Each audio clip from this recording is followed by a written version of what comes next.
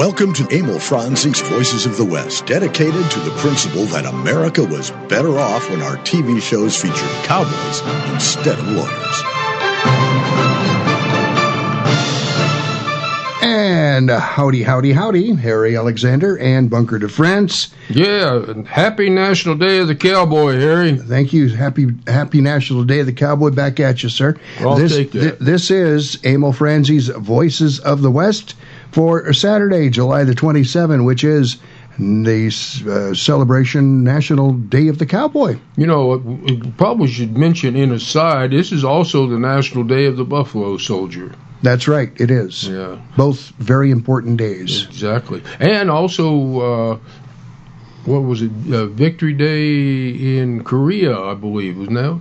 I think that, yeah. Yeah, it was the end of the, not the end of the Korean War, because they're still marching back and forth there on the DMZ, but yeah. But, so, anywho, it was a great day. What did we do this morning, Harry? Well, Bunker and I went down to the Empire Ranch, and we moseyed about. Moseyed about? I like that word, mosey. Ambled around. Talked with a bunch of folk, and saw some folk we haven't seen in a long time. Got to do some visiting, which is an old kind of down-home Western cowboy kind of thing to do. Watched and listened to our friend Doug Hawking do a lecture on the Bascom Affair. And we had him on the show a few months back talking about his book. And it was a fun lecture. Doug, he gets into it. He gets to giggling and laughing at his old stuff. Yes, he does. Yeah. So that was a fun time. They had all kinds of neat things down there. There was I should have brought the list that had all the vendors and things that went. I didn't know. Well, there was they had somebody out there doing leather. There was a blacksmith out there. Oh, Dick Shore was doing Rayetta braiding, and Bill Schock was doing ranch equipment. You know, explaining some of the different gadgets and tools that have worked around the ranch. Yeah, from the time we were out there, I reckon there must have been maybe 300 people out there. Maybe more. Maybe more, yeah. And we left early, so and they were still coming in. Yeah, they were. Yeah, it was a beautiful weather, a bit warm, but hey, it's that's Arizona. It was a lot cooler than here. I'll tell you what. Yeah, it's that time of year. So it was a fun time. At least I had a fun time. Before we go and because we sink into our topic and forget about everything we should be doing. Tell our rabid, I hope they're rabid, but not rabid fans out there, or people that listen in, or somebody that just happened to find us, if they want to get in touch with it, how can they email us? Email at this point is going to be the best, voicesofthewest@gmail.com, voicesofthewest@gmail.com. We've also got a Facebook page. It's facebook.com/voices of the West. And I am looking at that right now, just waiting for somebody to say something. Yeah, Facebook us. And, usually there's a phone number involved here, but that's not working. Technical difficulties. Not working at this point in time, so unfortunately. There's something that happens between the phone call, the gadget over here, Harry knows what it is, and then getting the gadget back to us. So it's not having enough string. Oh, there's a message from Doug Hawking. Good to see you and Bunker today. Hope you enjoyed the bacon. Yes, we thoroughly enjoyed the bacon, Doug. Oh, hey, that was yummy stuff. We didn't even wait till to get to the highway. Oh, we ate them puppies down like you wouldn't believe. Just after we left the ranch property, I was done. So Harry, it's a wonder he didn't lose a couple of fingers. He was wolfing it down so fast. Well, that or lose control of the front of the big white vehicle. Oh, Hi-O Silver? Hi-O Silver. Silverado, yeah. So we had a wonderful time down there, listening to Doug and talking with Doug and seeing Debbie. Debbie made the quiche for us with bacon. And they say real men don't do quiche. And New Mexico has chilies in there. And New Mexico, that's what made it work. Yeah, it's the New Mexico touch. Yepper. Anything that's got the touch of New Mexico is enchanted. That's exactly right. So I had a great time down there. Oh, yeah. Like I said, a bit warm. One of our sponsors was down there, Horsing Around Rescue. We didn't see Steve Boyce, but he was down there. Oh, his reps were there. Yeah. doing a wonderful job. It was a wonderful time was had by all. And, I just want to mention to folks out there, if you haven't been down to the Empire Ranch, you need to go down there. They have, I think it's, the second and fourth Saturday, they have Dulcins down there giving tours at 11 o'clock. Or if you don't want to wait. You can go anytime. The house is open. 24/7, 365. Yeah, and 366 in and I'll tell you what, it is it's greened up down there really good. I was down there about 2 weeks ago on volunteer day, and it had the rains, but it was still, some of the grass was still kind of yellow. So last year's, but the green is popping up. It's looking great, and it's a beautiful way to spend a day. And, when you get finished down there, you can always drop down into Sonoyta and grab a burger at one of the places or drink there in the steakhouse. Yeah. Or just boogie on over to Patagonia. Yeah. I don't know why more people don't make that loop down there on weekends. Take your friends and relatives. Everything is just down the road a piece. Yeah. It's like 45 minutes to an hour, depending on what part of town you're coming from. Well, that's from Tucson, and essentially you head east like you're going to El Paso, but you get off at the Sonoyta exit. And I certainly hope so. And then you go to, you follow the signs to Sonoyta, and just before Sonoyta, you'll see the turnoff to the Empire. About 4 miles before Sonoyta, there's a sign there, and generally it's on the left-hand side, and generally if there's something going on like today, there's a big banner on the fence. Yeah. So it's pretty hard to miss. Yeah. So, National Day of the Cowboy. This is something, I don't know the exact origins of it. Well, it started American Cowboy magazine about 10 years ago. I think this is the 10th year. They started it before that, but they started a campaign pushing for this, and then a lot of Westerners throughout the Southwest and up in the Northwest, they liked the idea. They started getting behind it and bugging their congressmen and senators, and eventually somebody brought it up at Congress, and it was nonpartisan. So I'll put it this way: anybody that voted against the National Day of the Cowboy, they ought to take them out and shap them. Now, if you don't know what that means, Harry? Or swing them. Well, no, that's a little. That's not too. No. Well, just dangle them a little while, and then let them down. All right. Okay. All right. But chapping that used to be kind of an old time punishment among cowboys if some guy just really was out of line and just needed straightening out. They'd grab him, throw him down, and they'd take a pair of chaps. And smack him? And they'd whack him up and down the heel to head, and when he's good and sore, they'd stop. But it worked. Bet he didn't make that mistake again. So anyway, again, the origin of this holiday or celebration, I think it's a holiday. To me, it's both. Excuse me. You got a frog there? No, I got bacon stuck. Now, I just hope if you have a frog in your throat, it's not one of them leopard frogs down there from the ranch, because they're protected. The BLM would come after you. I think it's one of Uncle Alfred's frogs. Uncle Alvin's frogs? Alvin's frog, yeah. In Arizona, Bunker and I organized the first event down at the Empire a couple of years ago. Actually, we participated in the organization. Yeah, and so it was a pretty cool turnout. The second year, it was a better turnout. Doubled up. And then last year, it was a great turnout, and this year, it was most excellent turnout. Well, we were the Empire, and where was it? Prescott or Wickenburg? They were the first. And this is going back 4 years. Bear in mind, the National Day of the Cowboy had been around for about 6 years.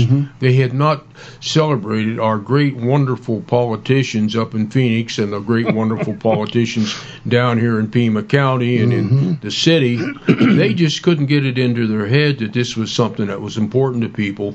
Right. And finally, and it's just the serendipity, Prescott, the town went, because that's cowboy town. It is. They Former got territorial capital. And the Empire Ranch, because we had been lobbying down there for a while, and at that time Bobby Young had come on as administrator, and Bobby was one of those kind of gals that she's no horse gal, and she said this needs to be done, and she actually just went ahead. She went ahead and did it. Yeah. We just did, and the rest of us just kind of trailed along. She's kind of like a lead steer on that. Yeah. So I asked some folks while we were down there what this. Oh, have you got some spoken comments? I do. What this day meant or means to. I didn't know you were that busy. I know it means to a lot of people, and I ran into our friend John Camrata and asked him what he thought and why he thought this was such an important day, and here's what hopefully he had to say. No, he's not saying it. What? Well, go on.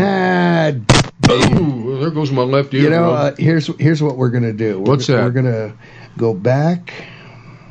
Well, maybe John can email us what he said. No, I'm going to do it. You going to read it? I'm going to do it. No, I can't read it. It's been recorded. I'm going to play it the old-fashioned way here. Oh, like the phone call? To be celebrated. What is National National Day of the Cowboy for you? It's a tribute to America's treasure, the American cowboy.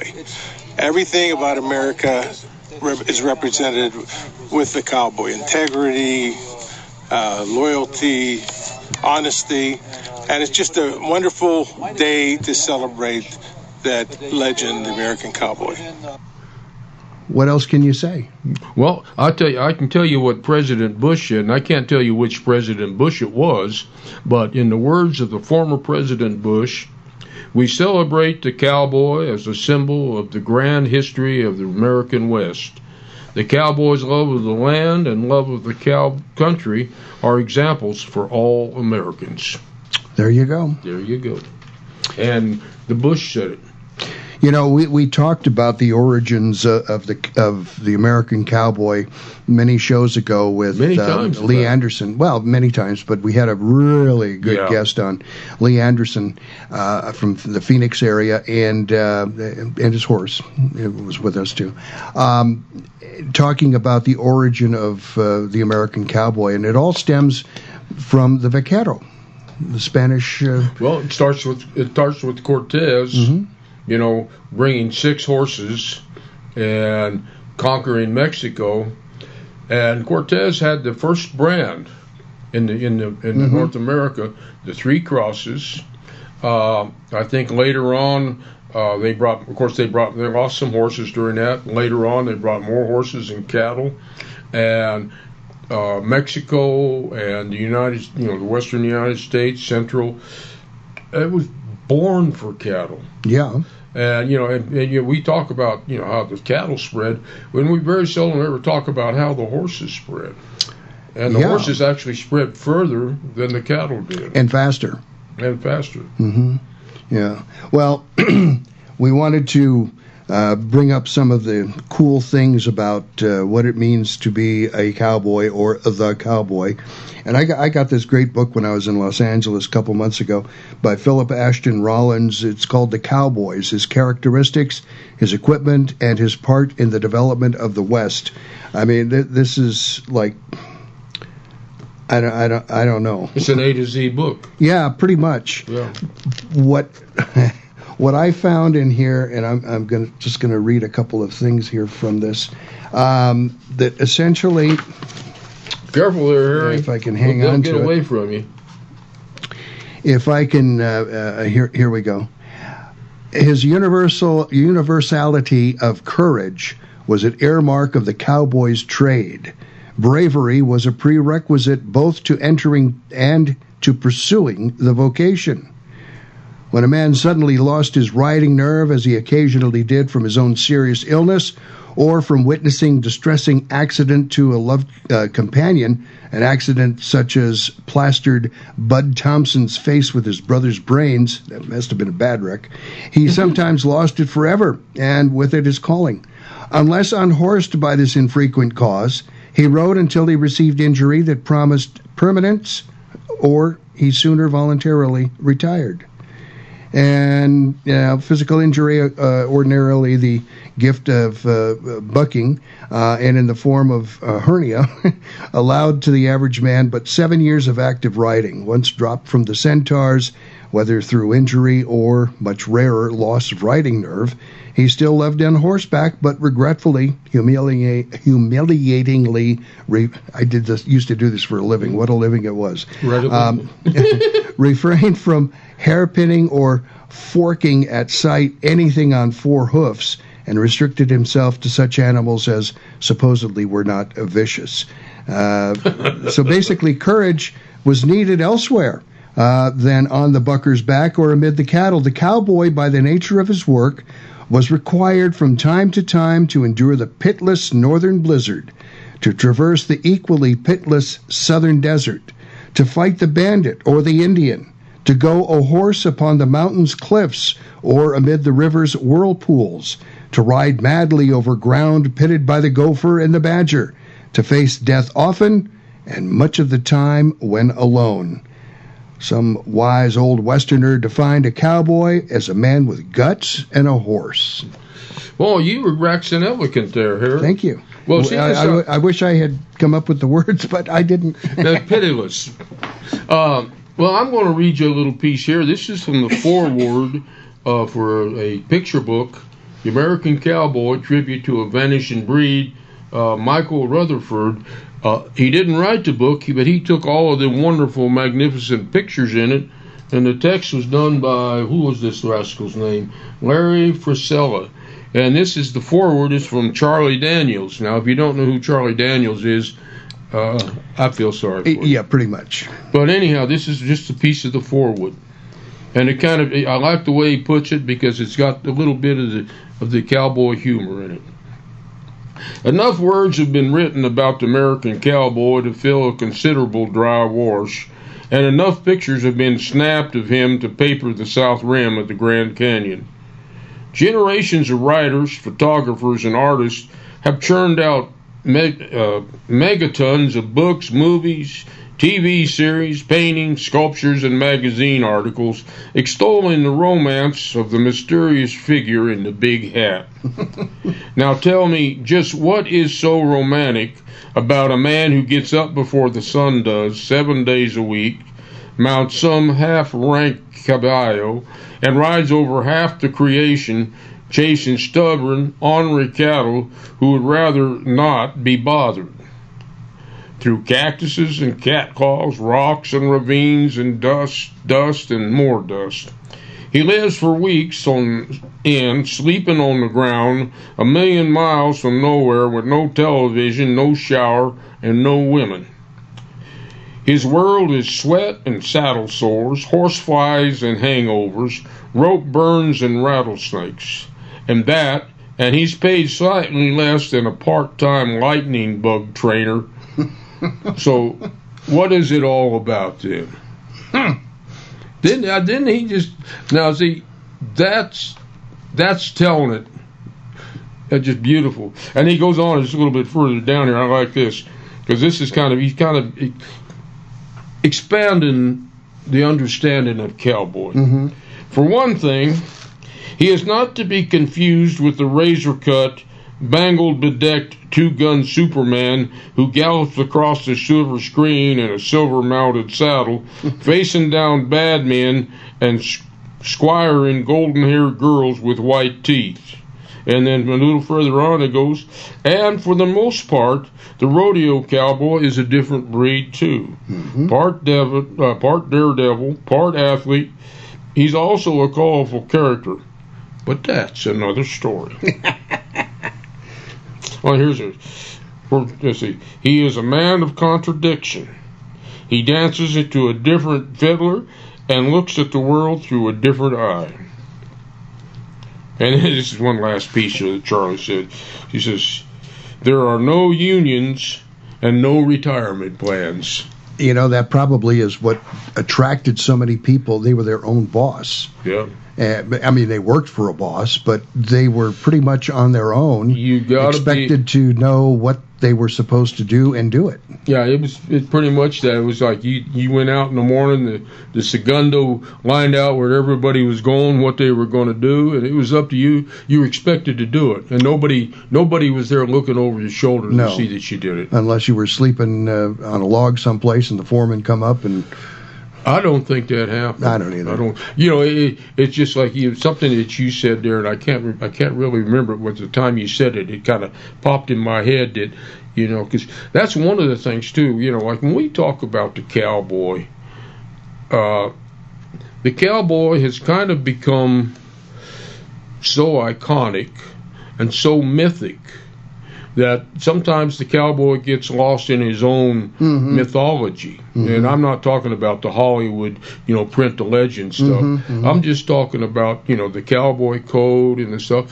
And, and it's like, well, a cowboy's word is his honor, his handshake is his bond. But I've known cowboys, I'll tell you what, that after I shook their hand, I'd reach back to make sure I still had my wallet. Because they're men just like anybody else, and they have the same flaws that everybody else has. They are fallible. Yeah. But I'll tell you what, I'd sure as hell trust a cowboy before I'd trust a lawyer. Well, who wouldn't? as Emil would say. Anywho, this is Emil Franzi's Voices of the West. We got to do that very first commercial break, and hope you check out our sponsors because they're good people. They love this show, and well, if you're in the Tucson area, you can love these sponsors as well. Even if you're not in the Tucson area, we have some sponsors who can help you out. Arizona Computer Guru is one of those, and they can take care of things for you, computer-wise and such. So we will be back with much more of Emil Franzi's Voices of the West right after these very important messages. Stay tuned. I'll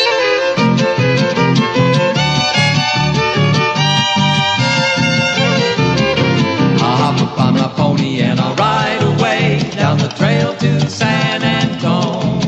I can see her standing waiting by the garden gate, and she waits for me alone. Emil Franzi's Voices of the West will be right back. I won't rest until I have her by my side. The Tucson Trap and Skeet Club is one of the best-kept economic secrets in town. This 900-member group maintains one of the finest shotgun shooting ranges in the country, featuring trap, skeet, 5-stand, and sporting clays fields, and hosts national and international events that bring thousands of people and millions of dollars into our community. The Spring Satellite Grand American Tournament alone involves 1,200 participants for 10 days. Learn more about this and their other contributions to our community at TucsonTrapAndSkeet.com. Can you even imagine switching back to pen and paper to run your business? Every year we become more and more dependent upon our technology. If your network is not set up properly, you're just one click or one email away from losing data critical to your operation. Arizona Computer Guru offers a host of services to prevent and protect you from disaster. From online backup services to email filtering to fully managed network services, Arizona Computer Guru is here to keep your network secure, your data safe, and your budget in the black. To schedule your free consultation, call 304-8300. As we recognize the service of America's men and women in uniform, let's also honor the families who sacrifice so much every day. Military families endure frequent deployments and separations. They carry on while their loved ones are sent into harm's way and wait patiently for their safe return. If you really want to honor a veteran, look for ways to support their families and thank them for their sacrifices. Go to legion.org/honor-veterans to find out how you can help. Read classic Western comics anytime at voicesofthewest.net.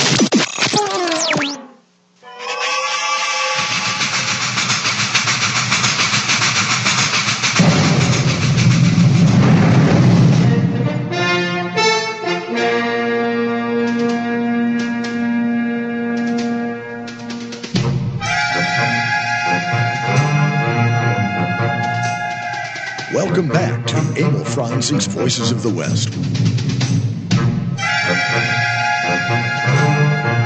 And we are back on Emil Franzi's Voices of the West. It is a Saturday, July the 27th. This is a National Day of the Cowboy, and by golly, that's what we're talking about. And, it's just funny, the lead into the music there was from Wild Wild West. Yep. And that's a fun show. I watch it and I enjoy it. But there's hardly a lick of cowboy in it anywhere. It's just steampunk, and it's still fun because it still celebrates the West in its own way. It's entertainment. That's just bottom line entertainment. Don't get too serious. Yeah, really. Like we are. Yeah. Well, here's an interesting thing. I think we're talking about cowboys and the things, but the Spaniards really. They are the foundation of the cattle industry, and when they came here, they brought the Arab over here. That was the horse that they used, but these weren't just ordinary Arabs; these were war horses. Mm-hmm. And from that, that's our modern Mustang is the descendant of the Arab barbs and whatnot. Now, of course, over the years, other breeds that would get away from the ranches and stuff would breed in, but with the Mustang, the dominant bloodline is still going back to old Spain. Mm-hmm. And talk about, here's a horse that weighed about 600 pounds. Now, big one might go 800, but most of the time you're talking like 600 pounds. Still a big animal. The old Yellowbacks, the old Texas Longhorns, they were running about 2,000 pounds, about a ton. Wow. I mean, if you ever been out to the Autry Museum, which you've been out there, you saw that steer. Yes, that was a big one. That thing was bigger than a Humvee. Mm-hmm.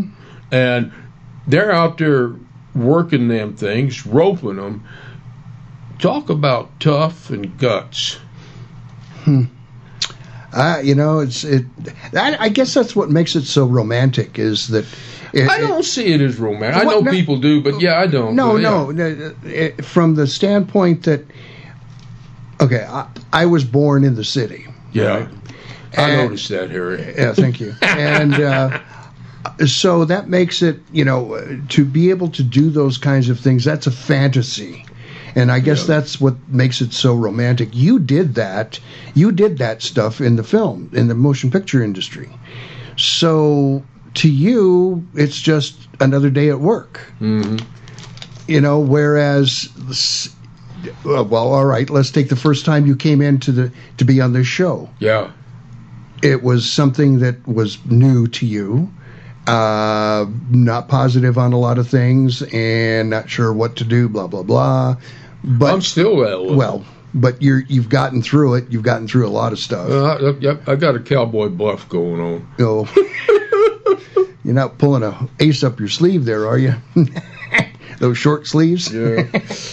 Anyway, I think that's what I was trying. That's what I was trying to get to was the. Yeah, no, I agree with you, and I apologize for jumping on your saying no, because the romanticism is one of the reasons that it doesn't keep the cowboy alive, but it's what keeps the cowboy in people's minds. Mm-hmm. And you got to go back to Buffalo Bill's Wild West. Well, he was reenacting what was going on out there, but it was dramatized, a little over the top. Well, certainly, it was like Hollywood. Well, he was the father of modern show business in a lot of ways. Yeah. But to the guys doing it, the cowboys doing it, I got to say, you're right in a sense, because it was romantic to them because they weren't being cowboys; they were cowboys playing cowboys. Mm-hmm. And they'd admit that sometimes they'd stick a wig on them and paint them up. You can't do that anymore. No. And they'd be Indians, but they had, Sitting Bull was with Wild Bill. I mean, not Wild Bill, but Buffalo Bill. Mm-hmm. And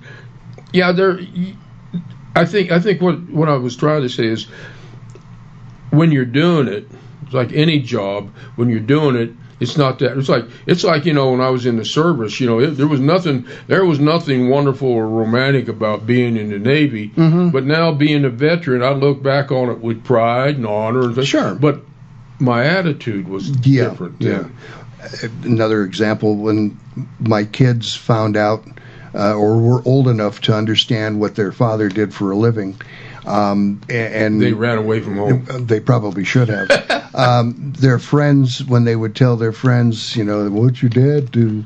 And they would tell their friends, ooh, and truth be known, I got into radio because I wanted to meet girls.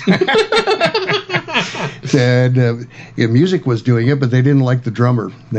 Girls never went for the drummer. So unless your name's Ringo. Yeah, and even then, so radio was the next logical spot. And yeah. Anyway, that's. You got something else there you want to read here? I do.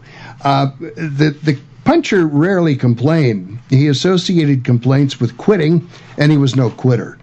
Custom, however, allowed guarded criticisms of the cook, though these strictures were made with an amusing risk.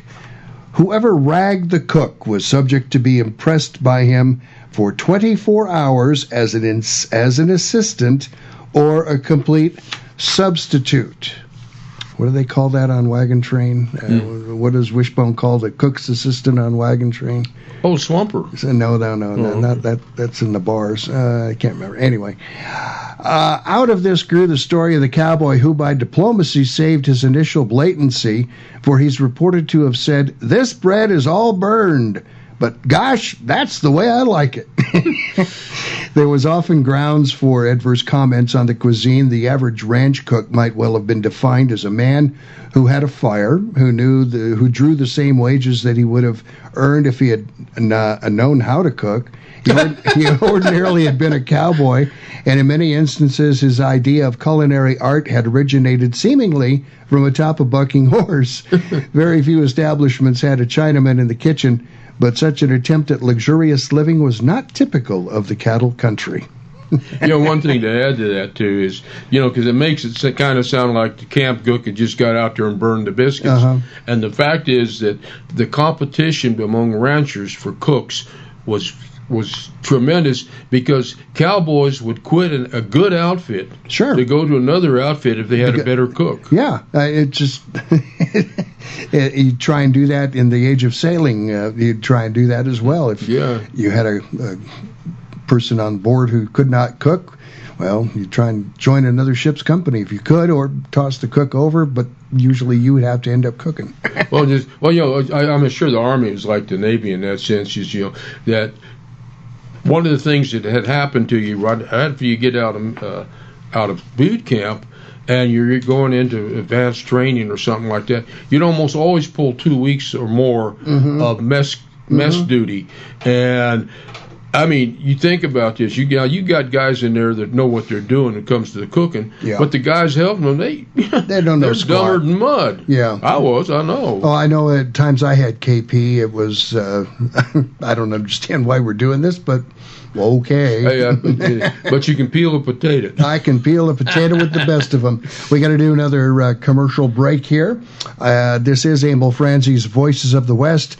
For Saturday, July the 27th, we are talking about the National Day of the Cowboy and cowboys in general. I'm Harry Alexander. Bunker Francis here, too. Yeah. We'll be back with much more right after these very important messages. Do stay tuned. Let's go sparking, I'll run out the rig, and we'll go driving down the lane. For the moon is mellow, and the wise old owl says we won't be bothered by rain. Emil Franzi's Voices of the West will be right back. Done, old Dobbin will understand that a boy... When looking for a property management company, here are some things you should consider. How long has the company been in business?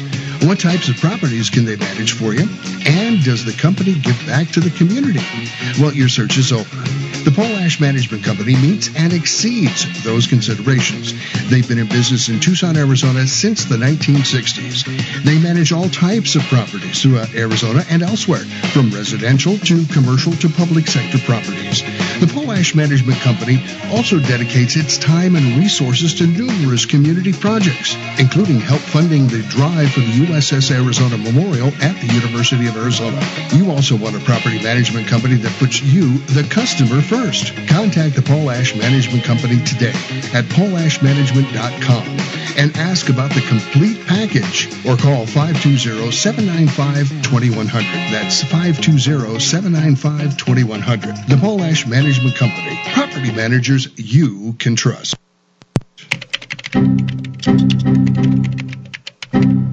Man, this is frustrating. It's taken me like 5 minutes just to load my homepage. Did you try Control-Alt-Delete? Uh-huh. Did you jiggle the cord? Uh-huh. Did you turn it on and off again? Uh-huh. Call Arizona Computer Guru. Don't let viruses get you down. With our Guru Protection Service, we'll keep you virus-free. In fact, if you were to get a virus, we would fix it for free. Speak to a technician right now at 304-8300 or at azcomputerguru.com. Hello, I'm Mr. Red. No doubt you've heard about rescue groups for dogs and cats. But did you know there's a rescue group for horses? That's right, it's called Horse It Around Rescue. Founders Steve Boyce and Teresa Worrell are helping out all those equine victims of neglect and cruelty by giving them a place to restore their health and wellness. And Horse It Around provides a nurturing and natural environment where horses can be horses, so they can be adopted out into forever homes. More than 120 horses, mules, and donkeys have been adopted out, but like everything else, it costs money to run the project. Horse It Around is a 501c3 nonprofit located in southeast Arizona. Your tax-deductible donations to Horse It Around will go a long way so those horses can be horses. Check out the website, horseitaroundrescue.org. Make a difference in a horse's life. That's horseitaroundrescue.org. Hello, podcast listeners. I'm Tom, the host of the Movie Zealots podcast, and I'm inviting you to give the Movie Zealots podcast a listen. Every episode, my co-hosts and I review the latest box office releases, but there's more than simply just that. We also play games like the Alexa quote of the show, and may the odds be ever in your favor, and have a From the Cutting Room Floor segment that is an open forum to discuss anything from our thoughts of a Netflix TV series to our experiences with movie subscriptions such as the AMC Stubs or MoviePass. So, after finishing this podcast, please give the Movie Zealots podcast a listen. We can be found on iTunes, Stitcher, Spotify, and Google Play. Simply search Movie Zealots. Until then, that's a wrap. Watch classic Western movies anytime at voicesofthewest.net. You hear that? Sure as the Lord made little green apples, we're fixing to have ourselves a twisty. A what? Twisty. You can tell the way the heat's a building up and the way the wind's a whistling around out yonder. Did you ever see the wind blow a rooster in a jug? Well, I did. Ain't nothing that'll make your innards more squeamy than a first-class pure oldie twisty will. What's a twisty? Well, it's a big old stout wind, something like a cyclone.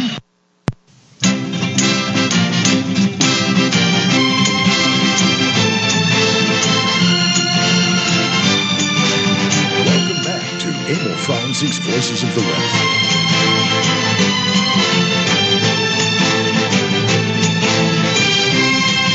We are back on Emil Franzig's Voices of the West, Saturday, July the 27th, National Day of the Cowboy.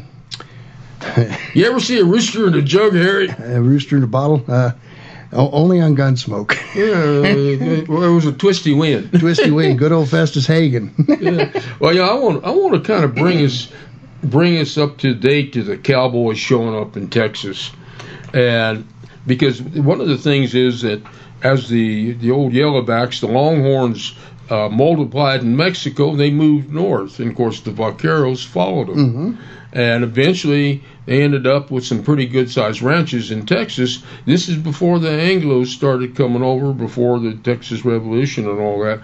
And one of the things, though, that's interesting is that these Vaqueros, they were basically, we think of the Mexican as a Mexican. Well, the true Mexican is an Indian. Mm-hmm. And these were peons. Mm-hmm. And the law of Spain was that a peon or a common man could not own or ride or even ride a horse. Mm-hmm. That was reserved for the caballero, for the nobility, royalty, aristocracy. Mm-hmm. And when they got to Mexico, with the way these multiplied, there was no way they could do it.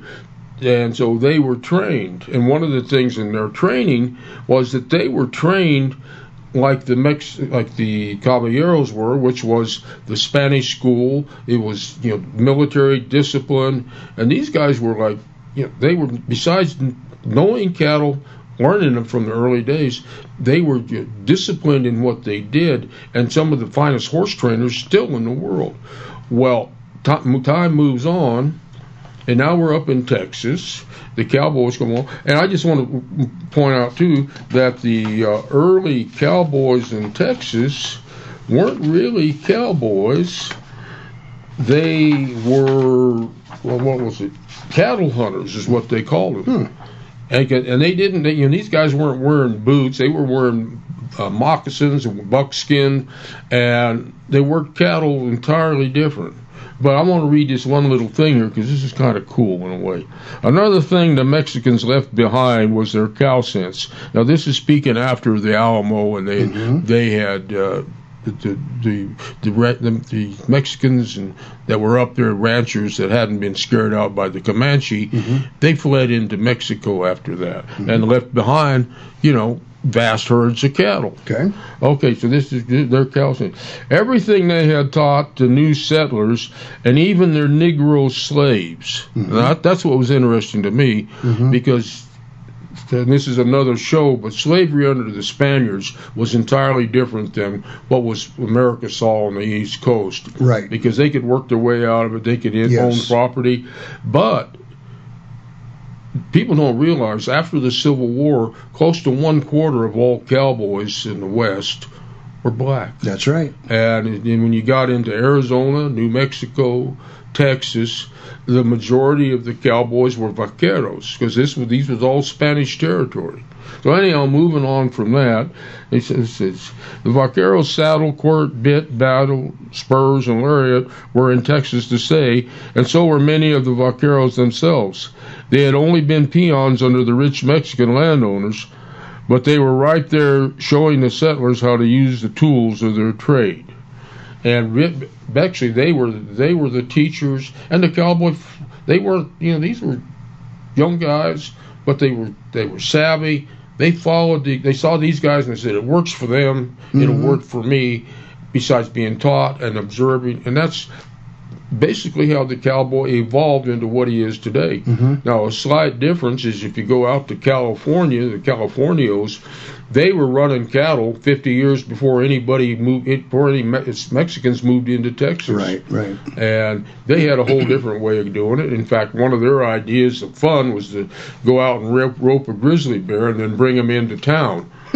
So, cowboying is a wild and woolly way of making business.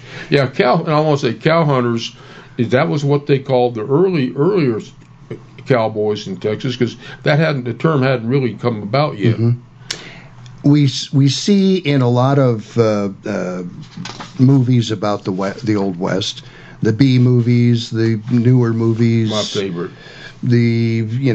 Just about any show about the Old West, we see a lot of people with nicknames. Oh yeah, and the West also. Yeah, tell me, Grizzly. The West.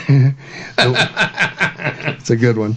The West reserved the right to select a nickname for a man and to substitute it for the appellation which he himself had proffered, though in doing so there was intended no reflection upon his truthfulness. Hence, each section of the range had its shorty, slim, skinny, fatty, squint, or red as a prefix to Bill or Jack or Brown or Smith. Or Hoppy. It's Texas Joe, Arizona Kid, Missouri Jim. It's Cat Eye, Hair Lip, Freckles, or whatever a prefix was to Riley, Jones, or White.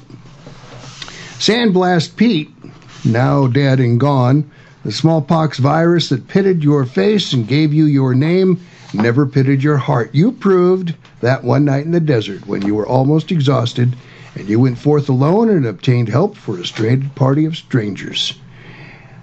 So, there you go. The origins of nicknames. Well, here's another little piece, and this is kind of moving on from what I just said about, the industry moving up out of Mexico. He says, it took the cattle industry some 30 years to fan out from Texas, using Texans themselves and men recruited from the East. The year 1866 saw one of the largest and most famous cattle drives the drive immortalized by Howard Hawks, John Wayne, and Montgomery Clift in the 1948 film Red River. During this drive, and this is actually incorrect. It says during this drive, more than 260,000 Longhorns were taken across the Red River. I think what he meant to say was over time, because that drive there was no way. I don't think you could drive 260,000 cows. It'd be like herding chickens or cats. But anyhow, it goes on. Or frogs. Let's see. Let's just finish this up real quick so you can read what you got. No, that's good enough. Yeah. No, go ahead. Continue. Well, the rest of the stuff is just talking about the destinations that they were going to. Well, there's talk about the Cowboy Code and dealing with women. And a woman journeying alone upon the open range was as safe as though in her own house, excepting only when there were danger from Indians or from border Mexicans. Any passing ranchman could be impressed into an escort. Many a school marms has, sometimes alone, sometimes accompanied by a conscripted attendant, ridden from the fringe of the settlements to her little school and in some hamlet far out on the plains. Any violation of this code meant the hang knot of the Vigilance Committee, or, on occasion, the latter's more terrible staking out, wherein the culprit, minus eyelids, face to the sun, was laid upon an anthill of giant size, wrists and ankles tied to pegs in the ground, to lose in a few minutes his mind, and in a few hours the final vestige of his flesh. Ouch! That was smart. I reckon. I reckon it would. Well, I got a little quote here. This is the fellow that.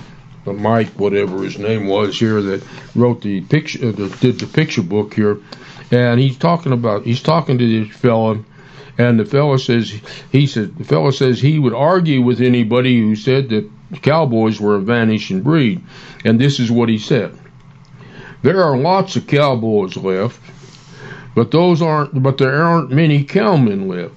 Men that know cattle, men that know cows, those men are almost gone. And again, that's kind of true and kind of not true.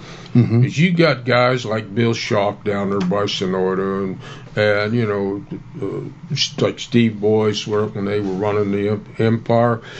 These guys knew cattle and they knew what they did. Now, what he's implying there is the guys that worked for him didn't know them like the ranchers, but there's also ranchers out there that don't know the business like the cowboys that are working for them. So it's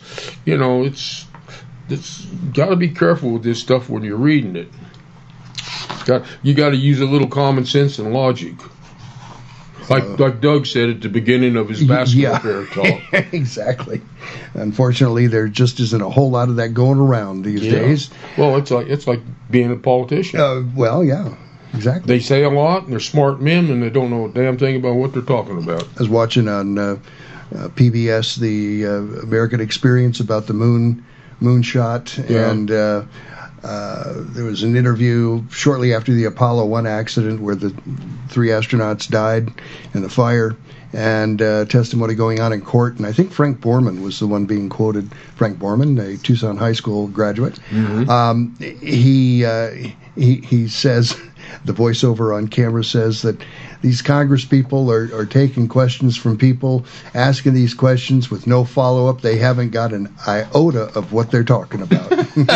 Ain't that the truth? Yeah. We got to do our final commercial break here, and we'll come back with some more about the Cowboys here on this National Day of the Cowboy. I'm Harry Alexander, along with Bunker DeFrance. This is Emil Franzi's Voices of the West. We'll be back right after these important messages. Way down south of the borderline, there's a pretty little gal I've got in mind who's waiting. She said last year she'd sure be mine, so I guess right now is a pretty good time for maiden. Emil Franzi's Voices of the West will be right back. And strapped against his hide.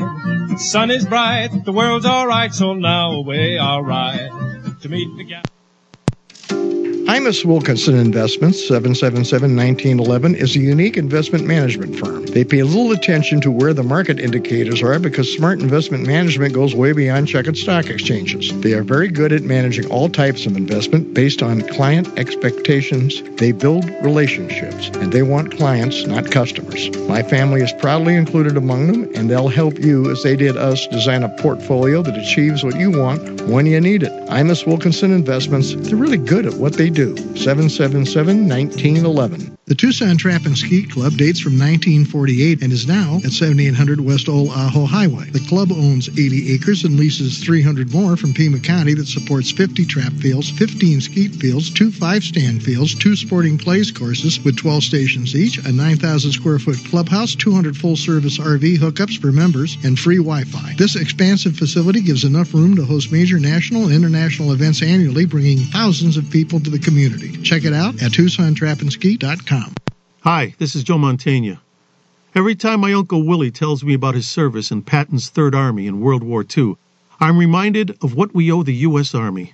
14 generations of American soldiers who have courageously defended our nation. Their stories represent the best of America and should never be forgotten. Join me to help build the National Museum of the United States Army, a long overdue tribute to all American soldiers. To learn more, visit armyhistory.org. Old Western Radio Theatre every Saturday at 6 p.m. Mountain Standard Time only on the Voices of the West. BOW Radio.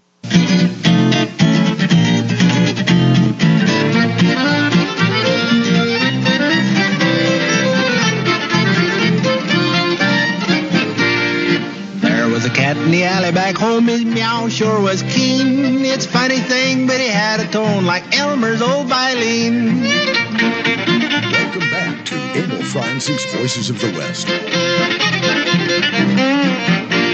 For this young man, you can shed your tears. He's ruined his old man. He went to college 14 years, now he plays in the Cowboy band. Sing, sing, sing, sing, sing, sing, sing, sing, sing, sing, sing, yippee, yippee-yi-oh. You can hear music every day that sound like an old tin pan, but the music you love is the kind we play with a loony cowboy band.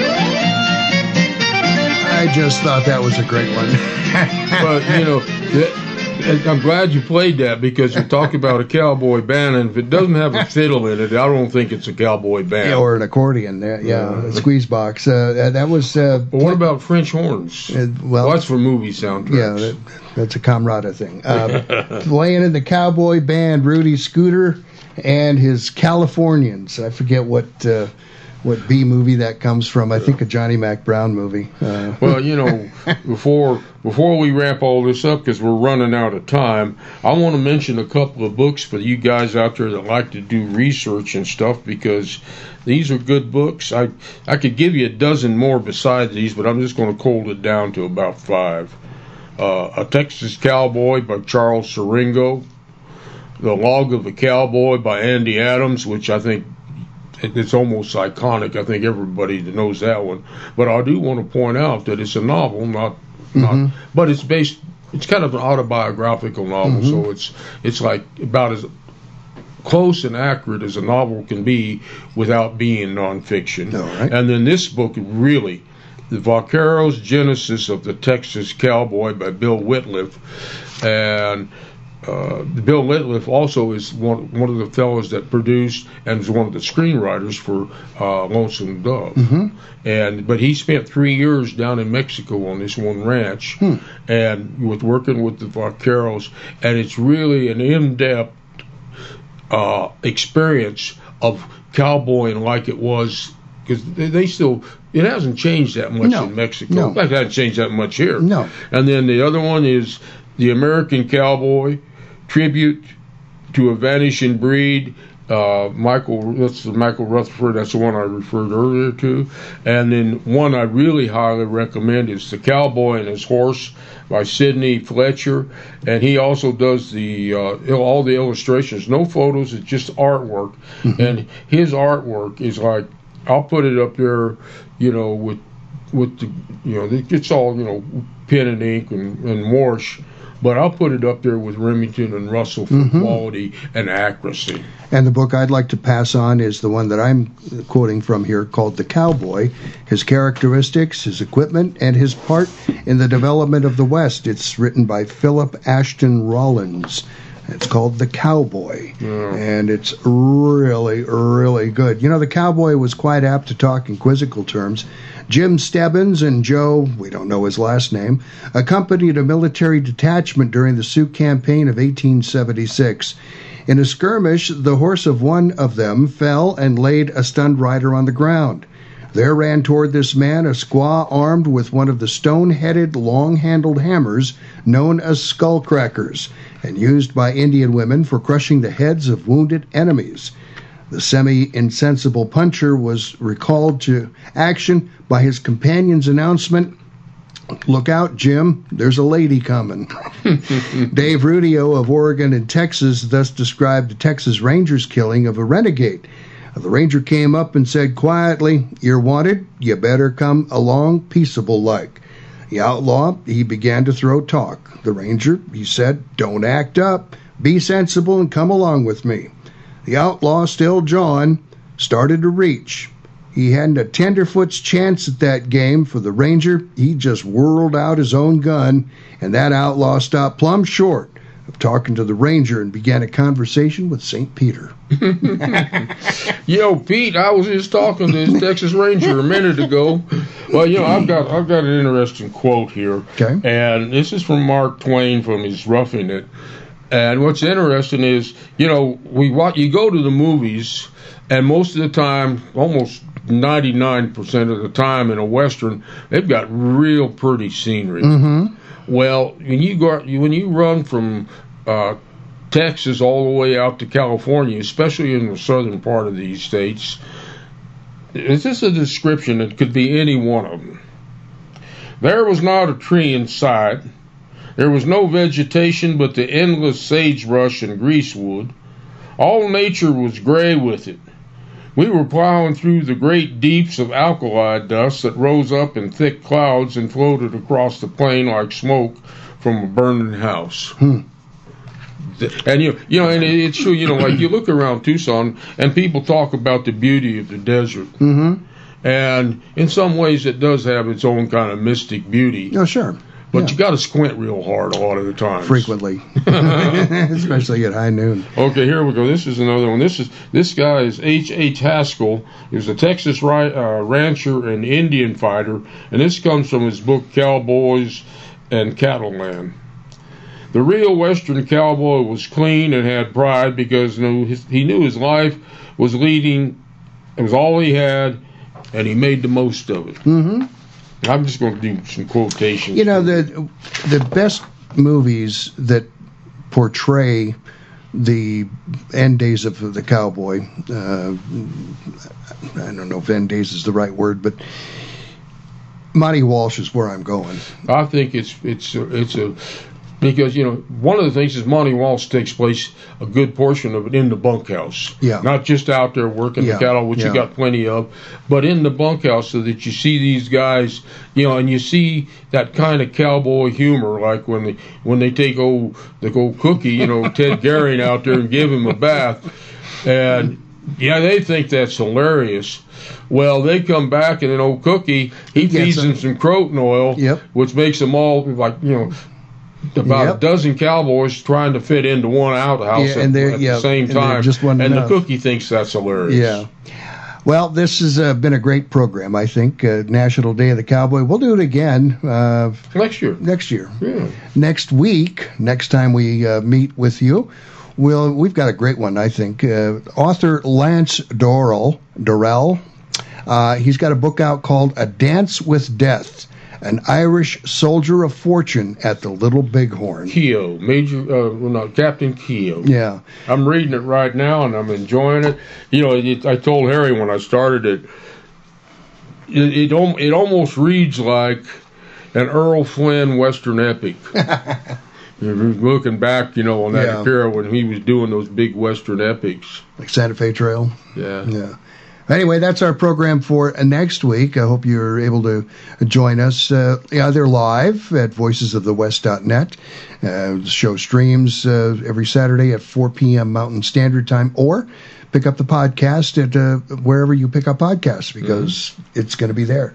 That's it. Just one last note. Yes, sir. For any of you out there that feel like celebrating by pouring yourself a glass of Snake Eye and kicking it back, yeehaw! There you go. All right, that's it for this show. Thanks so much for listening. We'll talk again. So long. So radio.